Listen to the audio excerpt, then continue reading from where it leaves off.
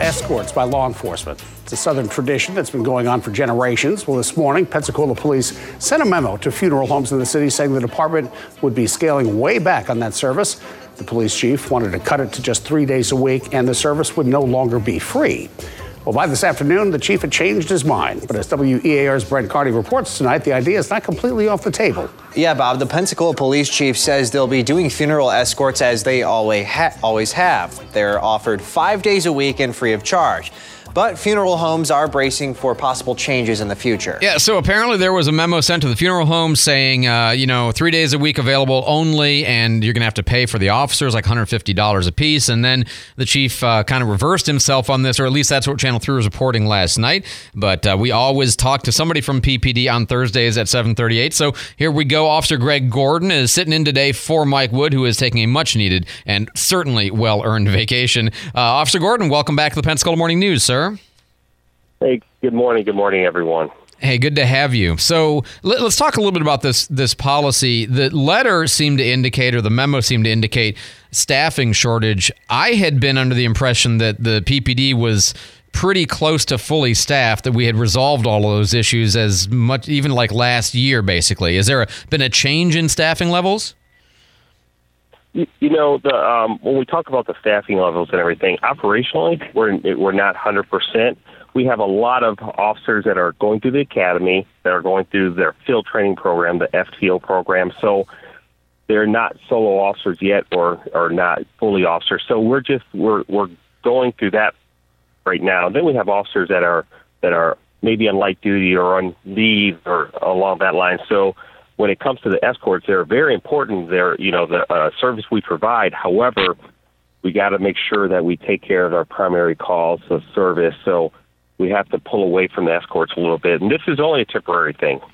Okay, so maybe I was unclear. Channel 3 made it sound like, or what I took away was, the decision to back off the escorts had been made and then was unmade, that we're back to where we were before. But it sounds like you're telling me, no, this actually is the policy going forward. Can you just kind of clarify where we're at right now? Like, what is the policy?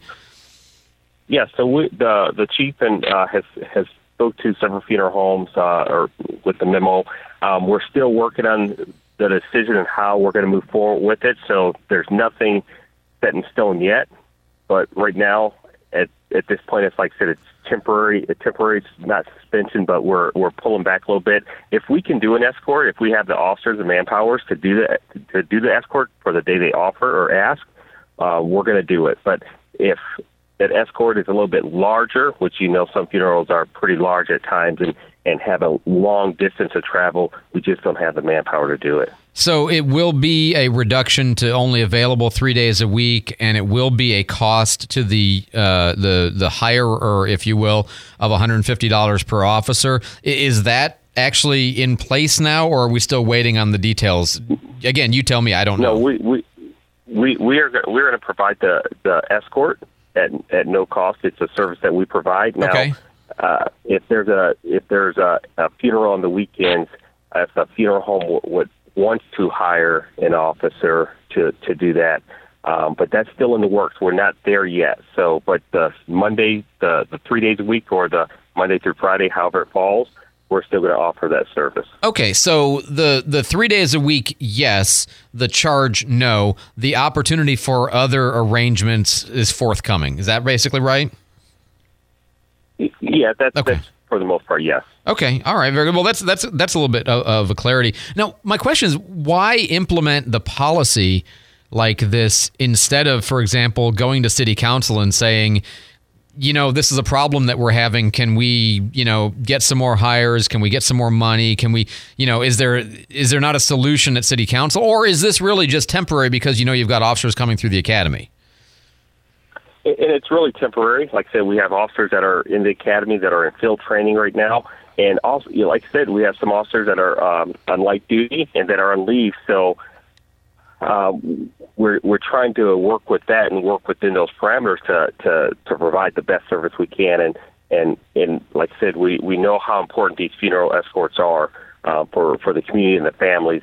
But we also have to look at the operational aspects of getting to calls, emergency calls, and providing that service to the community as well. Absolutely. I understand that. Very good. Well, thank you for answering questions. I appreciate that. Phone lines, I guess, are still not working at PPD. Is that right? Yeah, we had a technical issue. There's some software that went down, and they've been working on it all night, still diligently. But we're receiving 911 calls. So you can still call 911.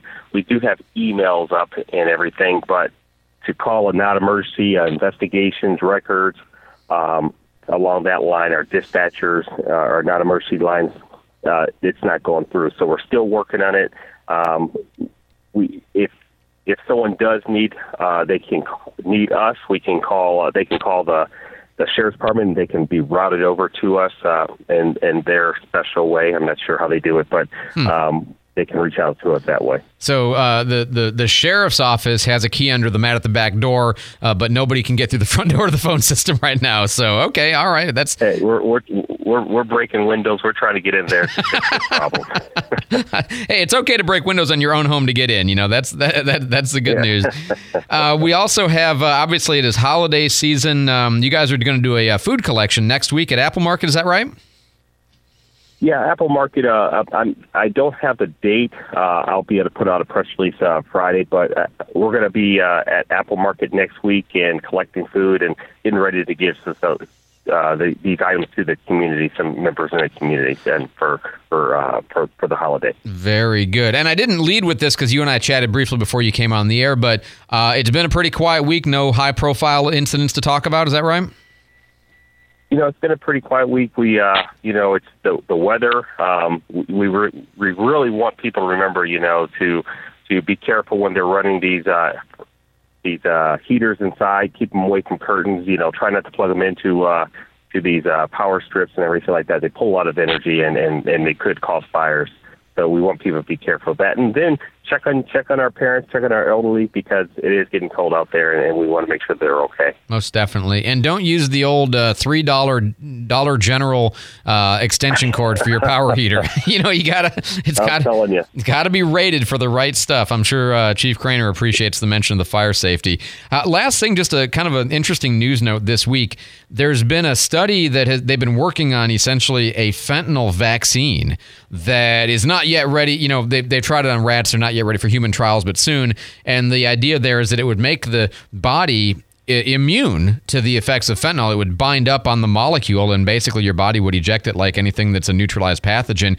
I had not realized immediately the value of this, but for first responders, law enforcement, possibly for medical professionals, this would be a huge thing in your field, right?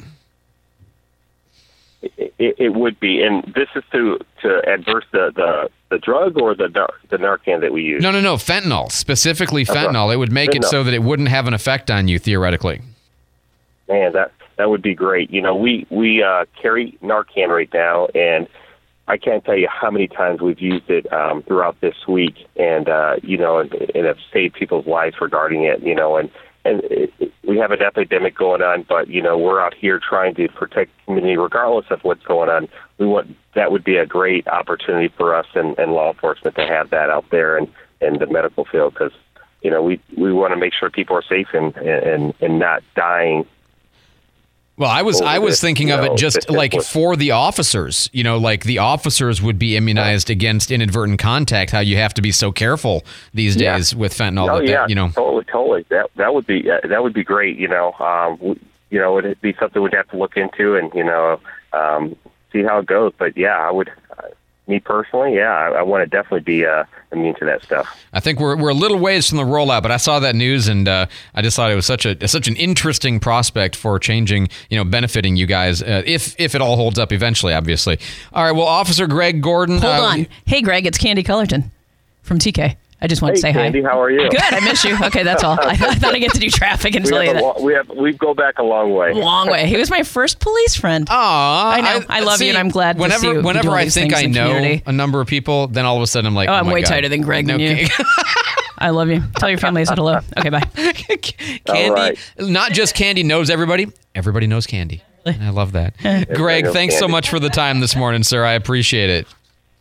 All right. If I don't talk before Thanksgiving, happy Thanksgiving, everyone. Be safe, okay? Same to you. 7:40.